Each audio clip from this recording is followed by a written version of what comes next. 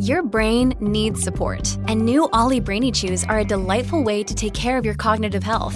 Made with scientifically backed ingredients like Thai ginger, L-theanine, and caffeine, Brainy Chews support healthy brain function and help you find your focus, stay chill, or get energized. Be kind to your mind and get these nootropic chews at ollie.com. That's OLLY.com. These statements have not been evaluated by the Food and Drug Administration. This product is not intended to diagnose, treat, cure, or prevent any disease.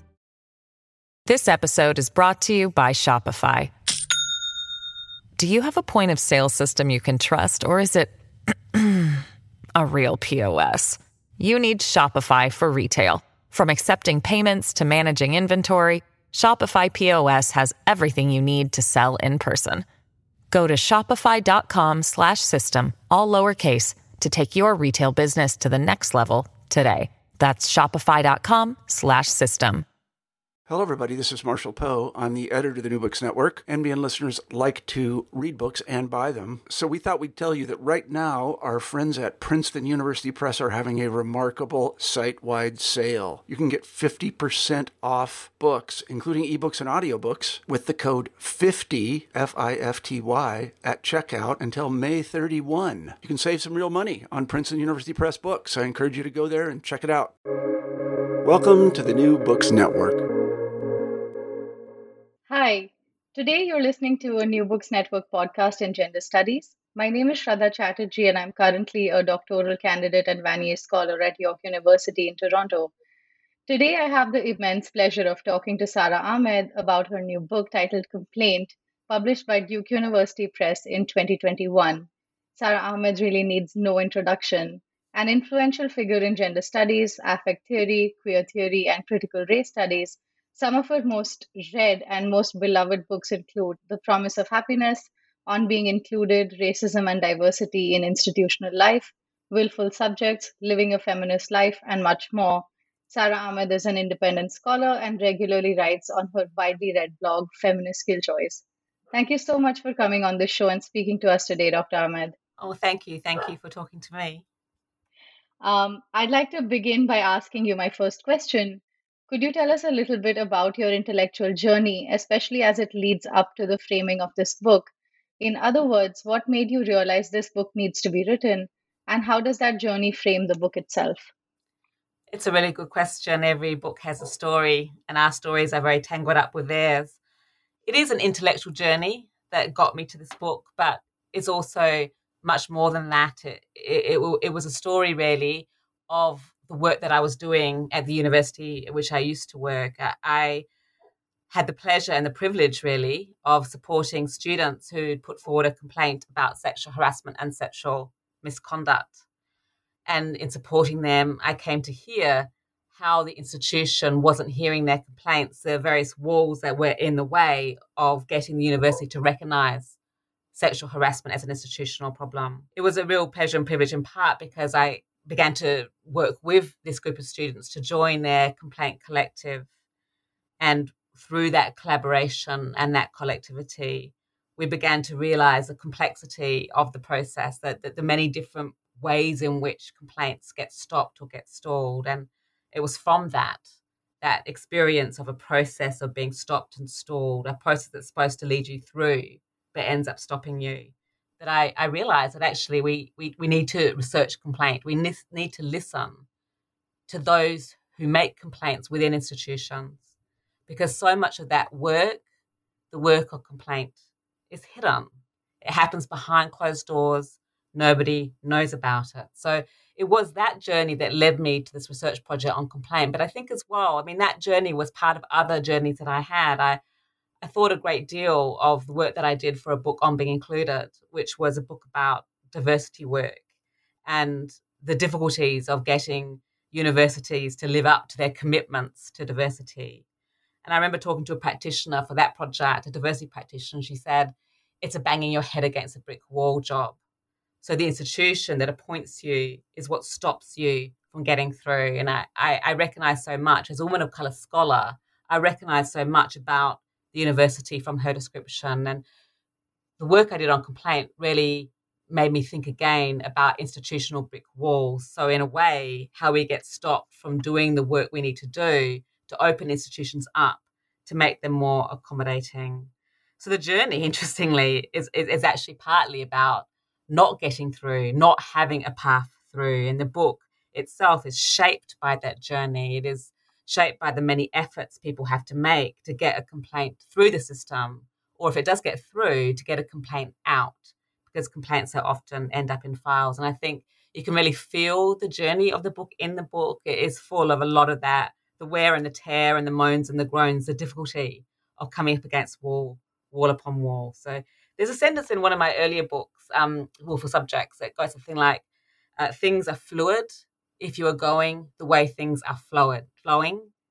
And if you're not going that way, you encounter resistance. And I think that really is part of being my own intellectual journey has partly been about that. It's been about trying to theorize and reflect upon the world from the point of view of those who are blocked or stopped from getting through.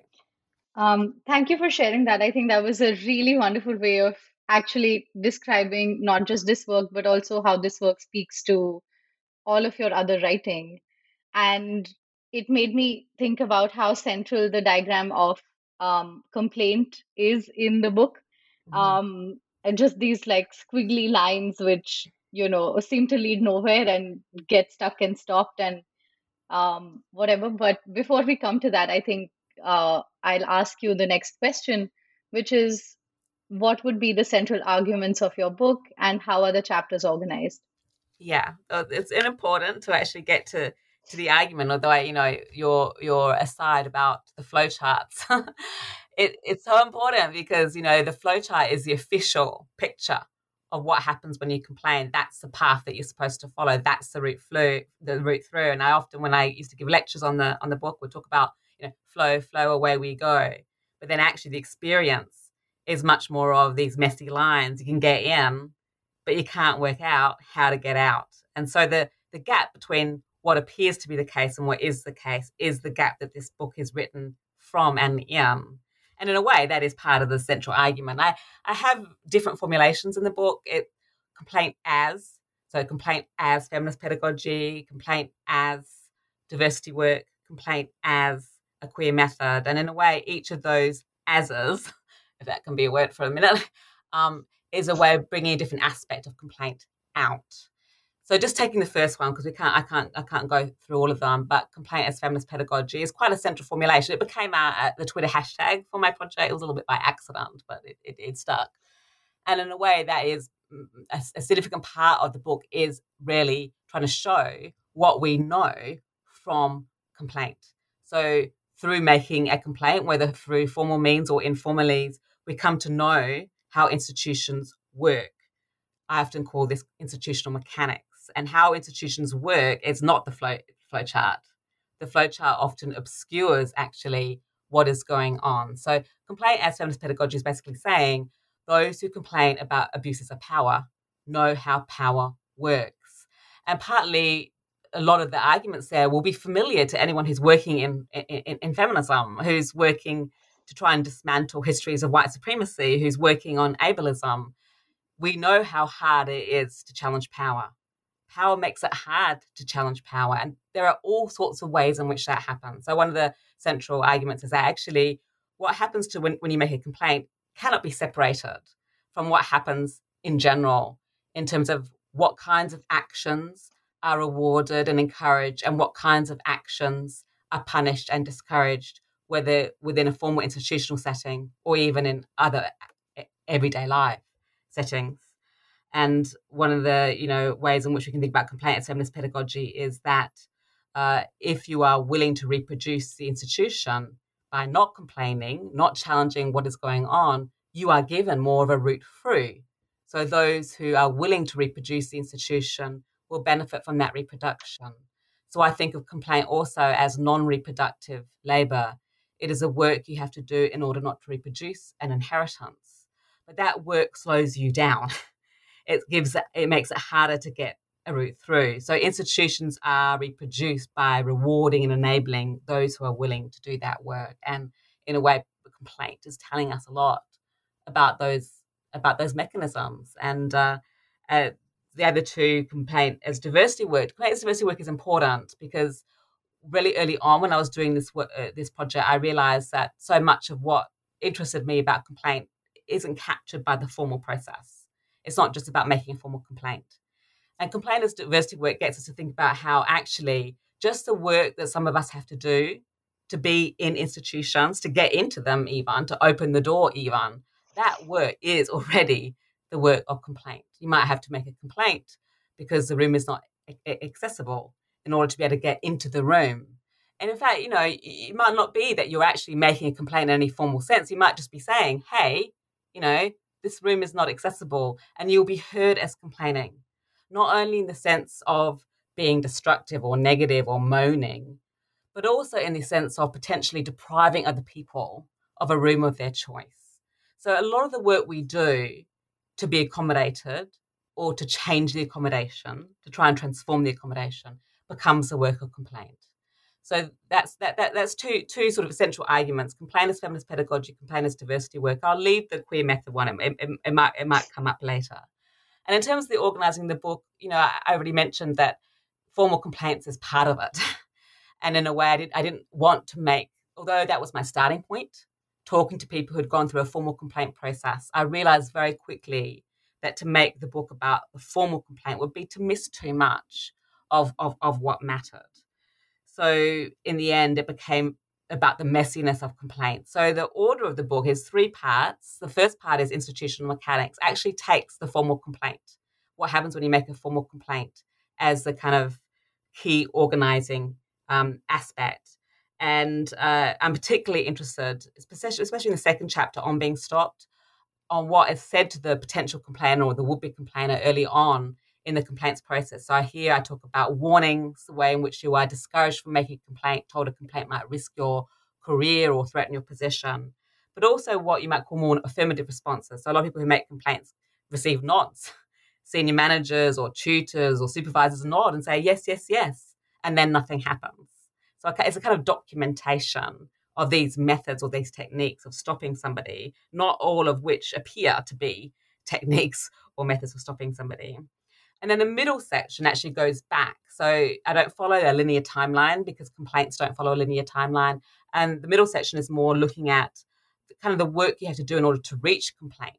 So complaints are often in the situations they are about. And I call that section the imminence of complaint. So sort of thinking through how really complaints are a kind of diversity work, how they are about trying to get out of situations that make it difficult to be in institutions, or trying to get into institutions that make it hard for people to survive and to flourish within them.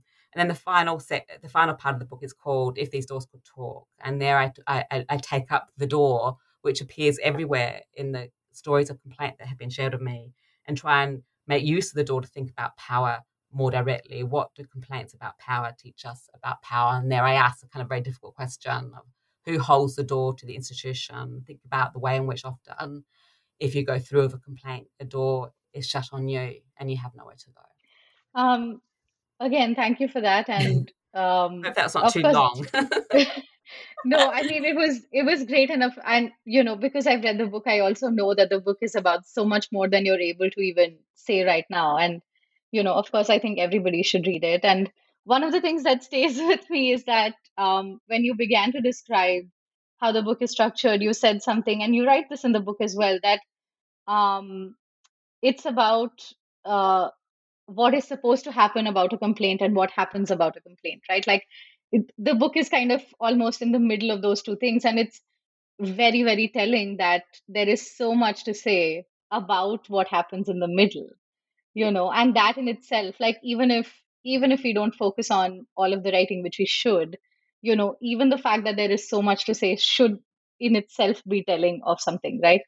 And it's also great that like in the book you and even now you talk about how complaint is not an event, and it is rather pointing to a larger structure that often just exists in a university or in other institutions, and how once a complaint is made, or once somebody even imagines making a complaint, it is almost always seen as an event. And I would argue that that in itself takes away from the structural problem, because then you can do a lot of things when you make a complaint a single event, which is, you can focus on the complainant, you can focus on the truth or falsity of the complaint itself, you can focus on stopping that thing and so on. But the structure somehow just gets missed out.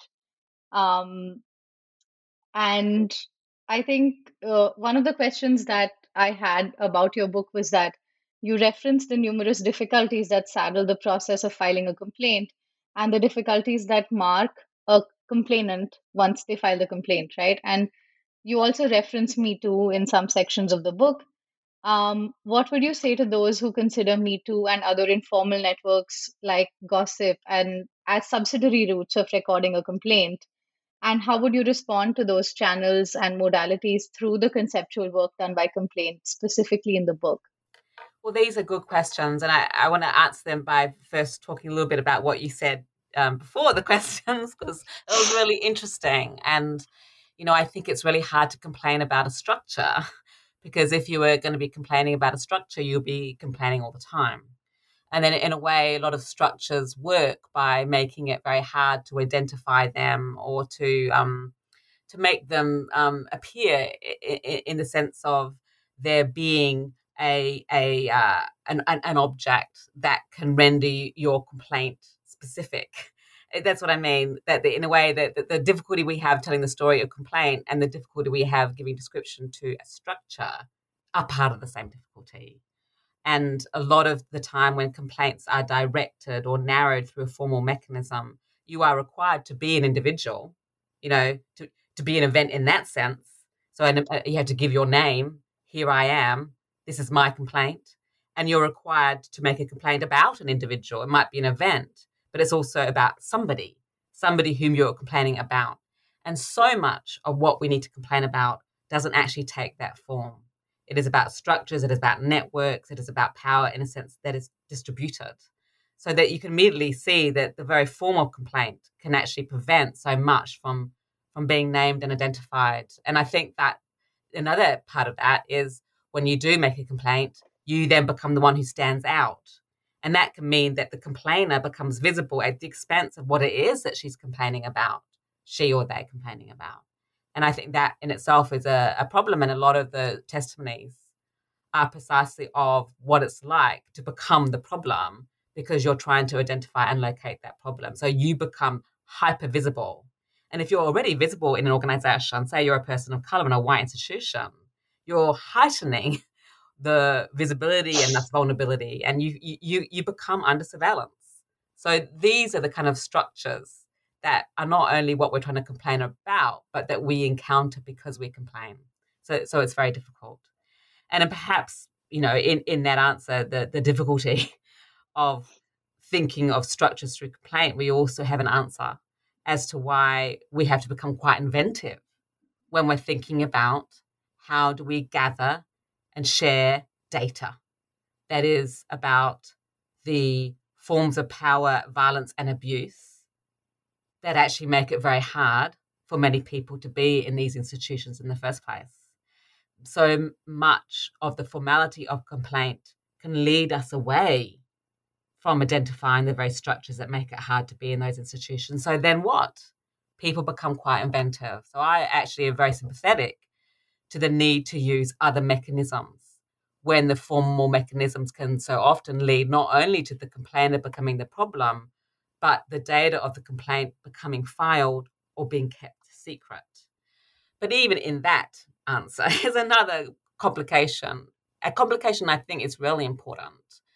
And that is, I don't think the distinction between formal methods and informal responses holds.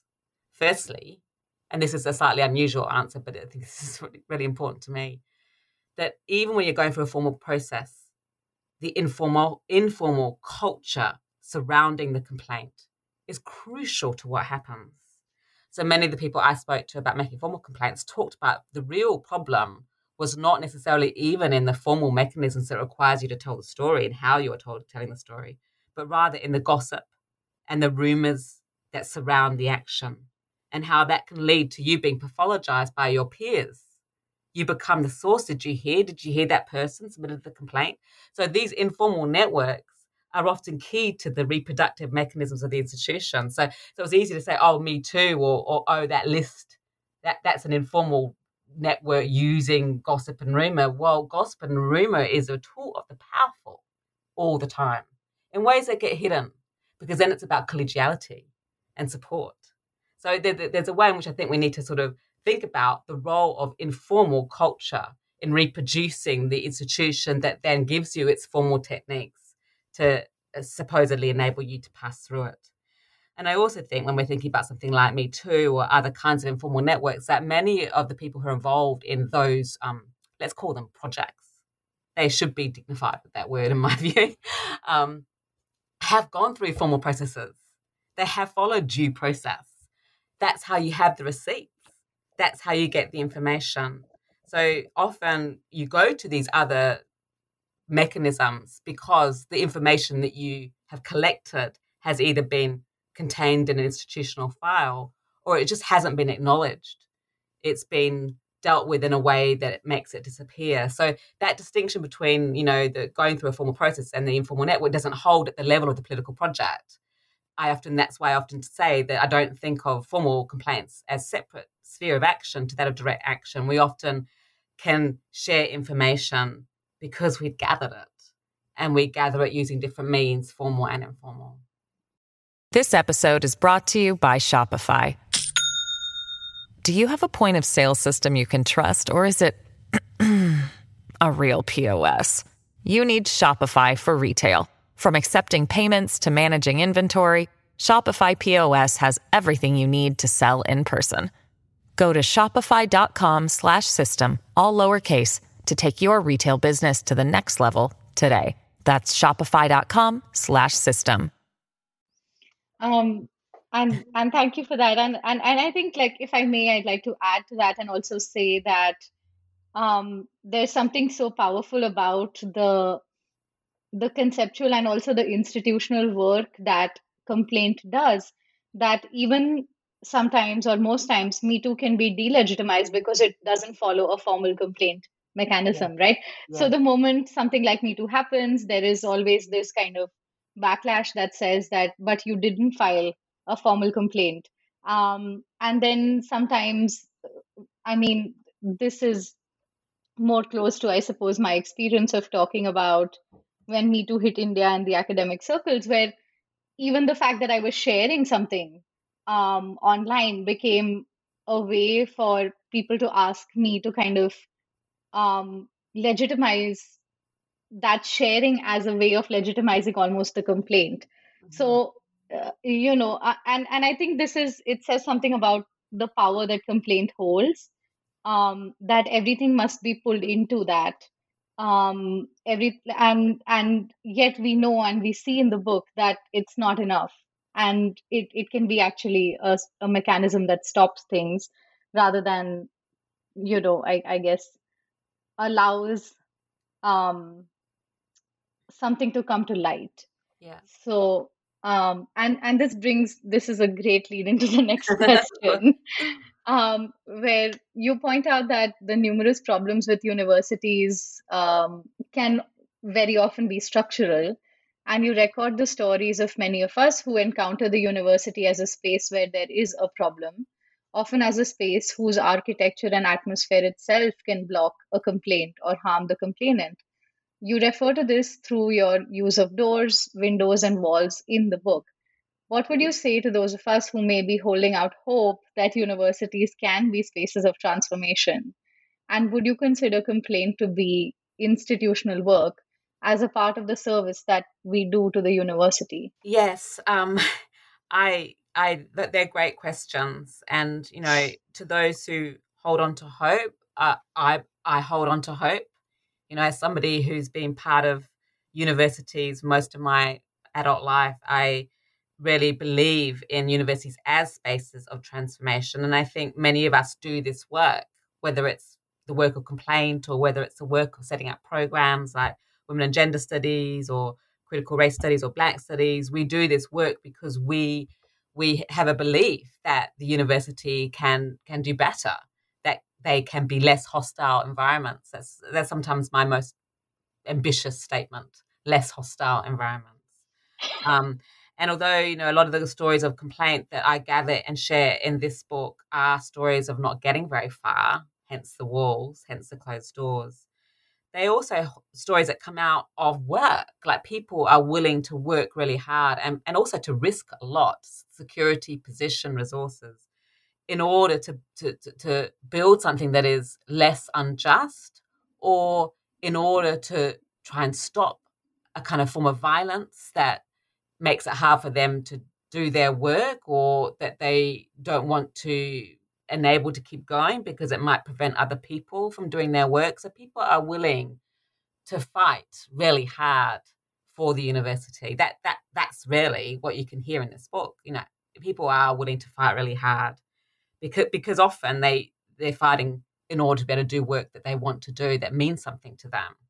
I don't think you would do the work of complaint if you didn't have a sense that there was a point or a purpose to that work. And I think that when I was doing the interviews for this project, some people said to me, like, wasn't that really depressing? And there's part of me that's like, yeah, of course, to be that close up to trauma and pain, it is inevitably to feel what's shattering and difficult and enormous about this political project of trying to build more inclusive institutions. But I also was left with a real sense of kind of optimism and a sense of like energy and of the point of keeping it up and of keeping going. And I think one of the ways I thought about this is complaint as non-reproductive labor. I call it like the work you do not to reproduce something, and how that does involve pushing against not just the university, but like relationships and programs and projects that you might identify with in the institution. And that I think is about trying to build a space of transformation that is genuinely about the kinds of collaborations that you need to make that transformation possible. And I think as a result, I would absolutely say complaint in many different ways is institutional work. It's working on the institution. But one of the dilemmas that many of us have is that in trying to think about, better policies, whether it's better policies on harassment or bullying, or whether it's thinking about better complaints procedures, one of the problems is that you are also working to give the institution tools that it can then use to cover over the very problems you're identifying. And I think that that's kind of for any diversity worker, but this is particularly the case for students and scholars of color, we will recognize that problem, that you will do diversity work in order to challenge the institution, and the institution uses the work that you do to cover over what you're trying to point out. And I think, we know that, and that is partly the dilemma of being in the institution that you're working on. We're caught up in the dynamics we're challenging. And I think that we learn a lot from what we're caught up in. And it's really good to think of ourselves as being complicit in some of the problems that we are trying to account for and trying not to reproduce.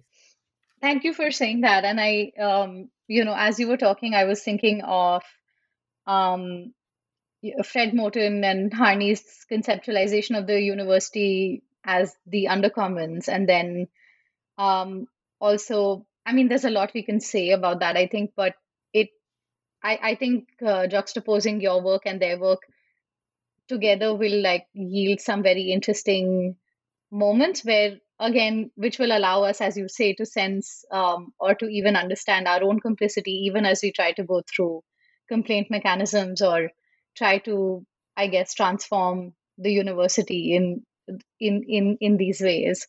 And I want to quickly then take us to, how you said that you talked about complaint as queer method, and then you also talk about complaint as non-reproductive labor. So in the book, you talk about how complaint has a queer temporality and it can exist in queer crypt time. And how does this, so I want to ask you, how does this temporality rub up against the temporality of an institution in which a complaint is made, even an institution against which a complaint is made? There's so much about time in the book, all sorts of different temporal confusions. When I think of time, I think of confusion. Isn't that interesting? I think I was thinking about complaint in relation to queer time, particularly in the way in which complaint requires that we go back or that we go over something. So going back and going over, now I'm thinking maybe of the work of someone like Heather Love, who talks about feeling backwards.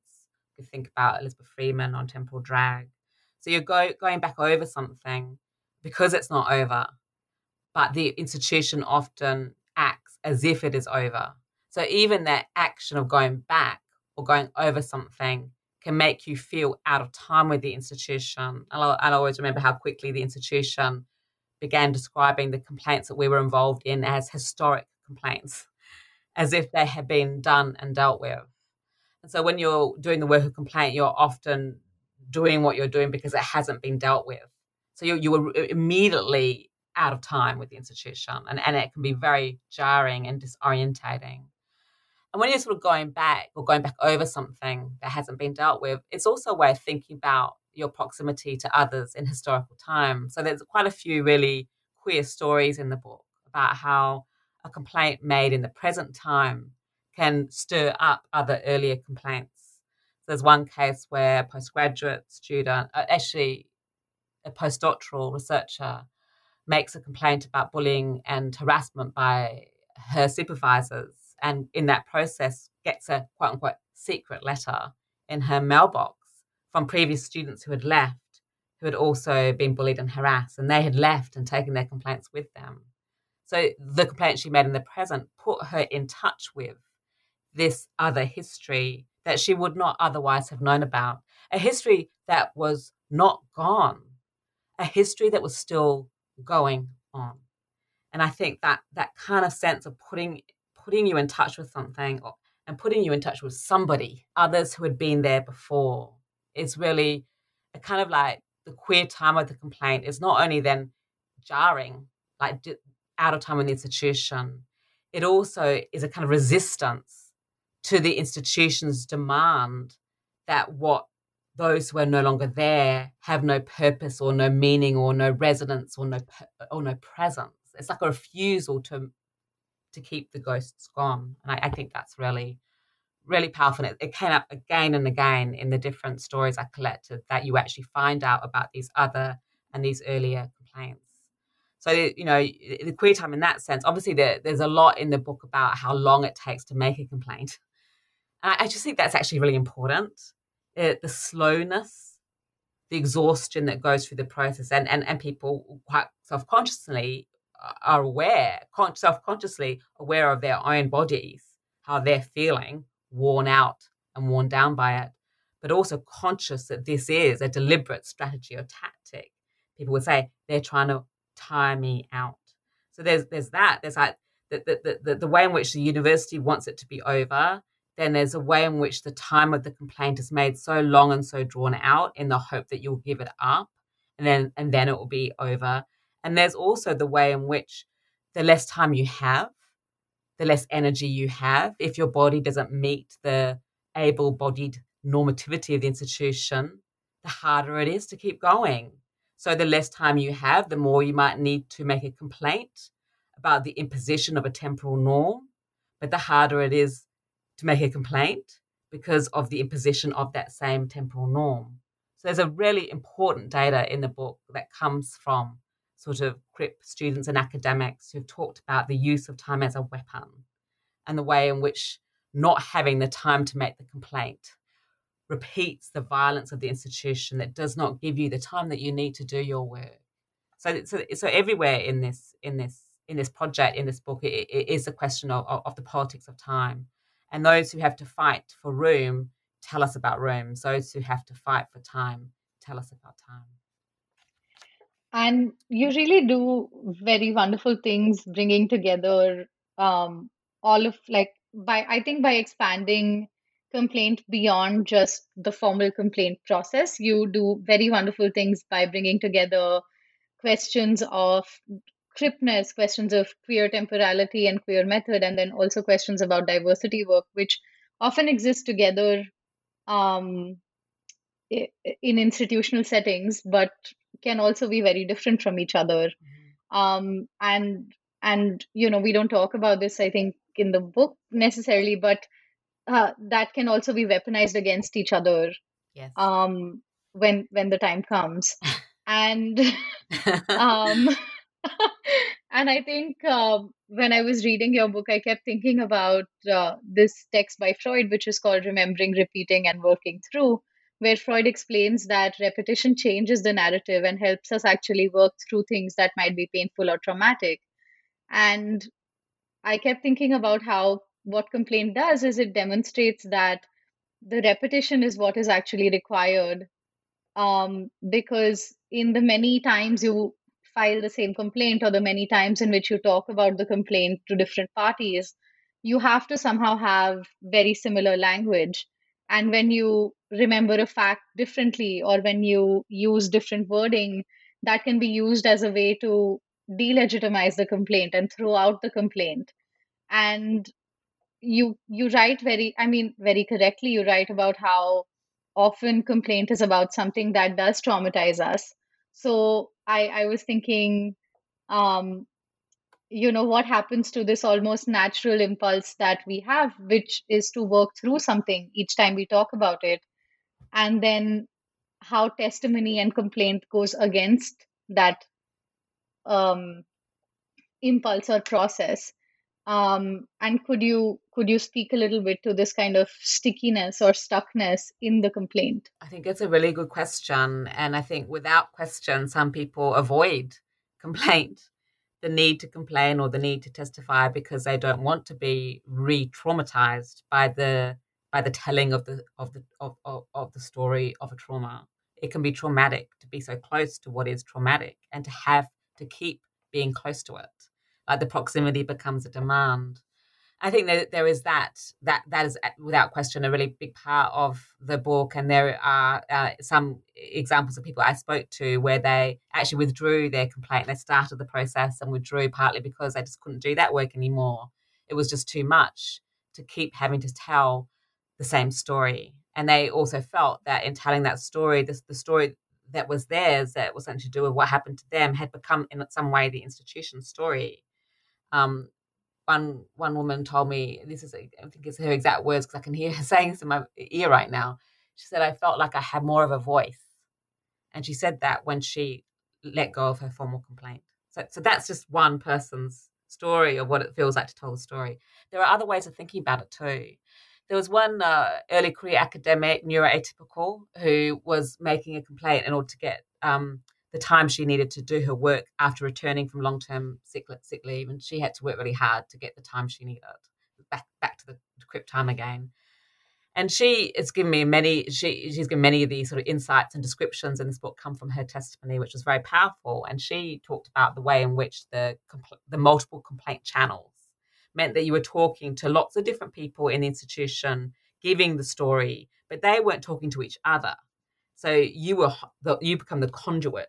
You hold the story, but there's no way in which you actually get the story out, because you kind of like you the door that is closed so that you can tell the story kind of holds it. And she used the expression, I kept hitting all those doors. I actually checked her transcript a few times, like, did you say doors?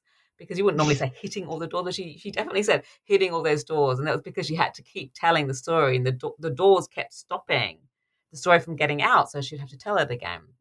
But I'm sharing her insight now because she actually really got me thinking in other ways about that need. She told me that one of the times she was required to tell the story, it was to a physician from occupational health. And as she was giving him the story of her complaint, in other words, her complaint, because the complaint is the story of the complaint, he was typing it down. He was speaking it out to the computer, which was automatically typing it for him. And then he gave the complaint back to her, so it was in his words, and asked her to sign it, that this is a record of what she had said. And she looked at it. She looked at his words and said, this is not what I said. This is not my complaint. I am not going to sign this. And she said that he looked at her with incredulity, as if to say, how can you be somebody who needs me to hear their complaint and bear witness to their need for time off? How can you be somebody who says no? But you heard that she had to tell the story, and she had to resist how that story was being channeled and reworded and retermed in such a way that it no longer became her story. So in the need to retell is something else going on.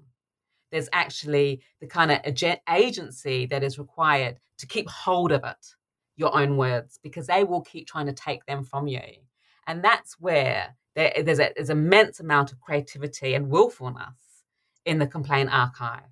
All the work you have to do in order for your complaint not to be channeled away from you.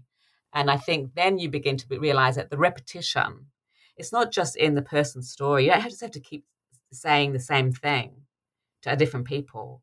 You're having to say what you're saying because of what they're doing. So one way of putting it, this is the sentence in the book. You have to keep saying it because they keep doing it. But they're not heard as repeating themselves. So the stuckness is in the institution, and the complaint, we go over it because that's the only way we can get that repetition unstuck.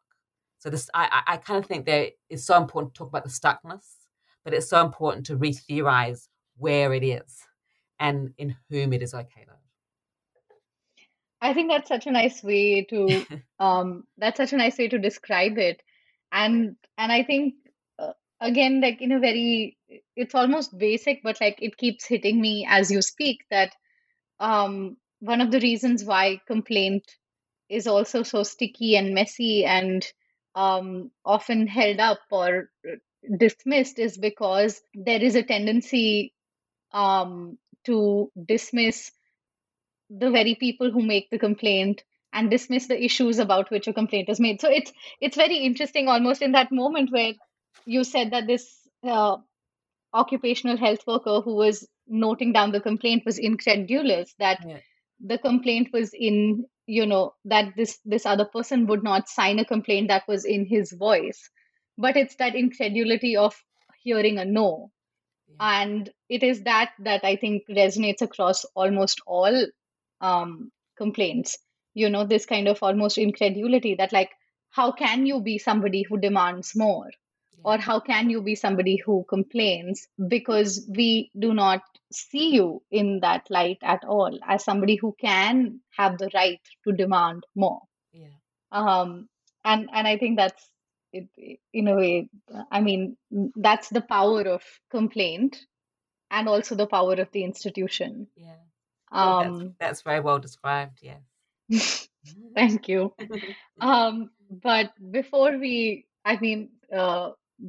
move on to the end of the interview, I would like to ask you, what are some of the provocations you would like to leave your readers with, and what are specifically, for example, what are the ways in which you would like this book to be taken up, and what are some of the future projects you are working on right now or excited to work on? There's both good questions, and I've always, with my work, for one reason or another, I think I know the reasons, had a really strong sense of audience.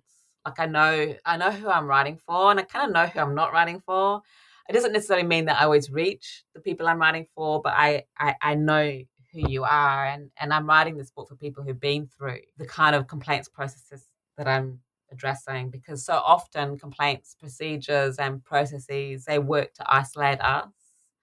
So those doors can also, be used to transform our offices into atoms. They can make us smaller, and they can make us apart, and it's really, really hard. You might go through that process, giving up so much time, so much energy, going over what is really difficult, and you don't get anywhere. And then what happens then? You have to carry it around. You might then have signed a non-disclosure agreement, or you might feel you can't say anything. And what happens then? It becomes weight. It becomes harder and harder to carry. So I know that, and I've experienced that myself, the difficulty of being through a complaints process and then not being able to speak about it in public. And I know what it's like, and I know how hard it is. So I really have a strong sense of my audience, the collective complainers, the complaint collective. I want this book to help in some way. Like if you've been through that process, that there are others there. And I also want to value the work, because it might be that it feels like you're not getting far, you're not getting anywhere even. And sometimes, there's a truth in that feeling without question. But we do get somewhere, and we do know so much because of going through a process like that, of trying to confront hierarchies, to challenge inequalities, to say no to abuses of power. We know so much from doing that work. I also really want to say that when you do that work, whether you think of it as complaint or protest or however you like to think of it, of saying no to these institutional forms of violence, you I think can get a sense of clarity about your politics and your projects. It can really be clarifying. It can be clarifying to oneself about who one is, what matters. You really learn about what matters when you're going through something like this. And it can also be telling you something about who you want to work with. You really learn from who supports you and who doesn't when it comes down to it. And you learn something about, what you want to take forward. And I think a lot of the people who spoke to me, even about very difficult experiences that led them to leave their jobs, said, from complaint, they got their sense of politics and purpose. And I really like one of the articles I mentioned in my conclusion is by Carolyn West. It's a 2010 article, Resistance as Recovery. She talks about going, through a complaint about sexual harassment when, she was a student, a postgraduate student. And she also talks about how from that experience, however difficult, she really got a sense of, what mattered. An intellectual project for life, even. So you get a sense of your politics and your projects and your people. And I think that's quite important because it's very, very, it can be very clear. Our bodies can be quite clear on this, what complaints take from us. And I really wanted to stress that they can also give something back. And this book is about both of those, what they take, but also what they give back.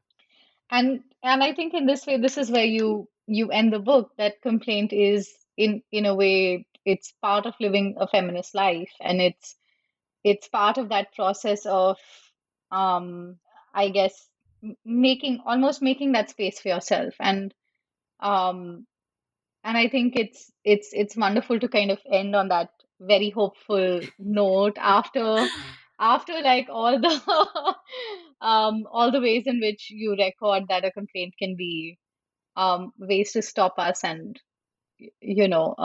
really be a hindrance and really be a weight. And I think in that way, I mean, I would like to think of your book as not simply about complaint, but about life itself, right? That it is what is weighty that kind of still matters because you have to work your way through it in a way.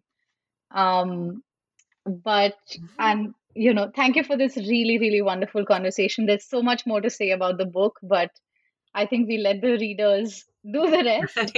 Thank you to everyone who reads this. It really matters to me and to all the people who contributed to this book that you are our readers. It really gives these stories of complaints somewhere to go. So thank you.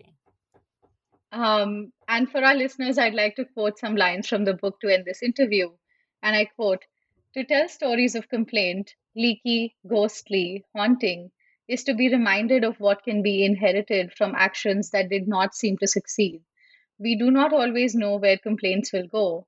To be a complaint activist is to refuse to be warned away from complaint by tired stories about tired processes.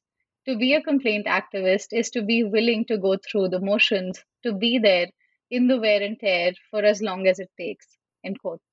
And Complaint is now available in bookstores and online, so everybody should go buy a copy. Thank you so much. Thank you. Thank you.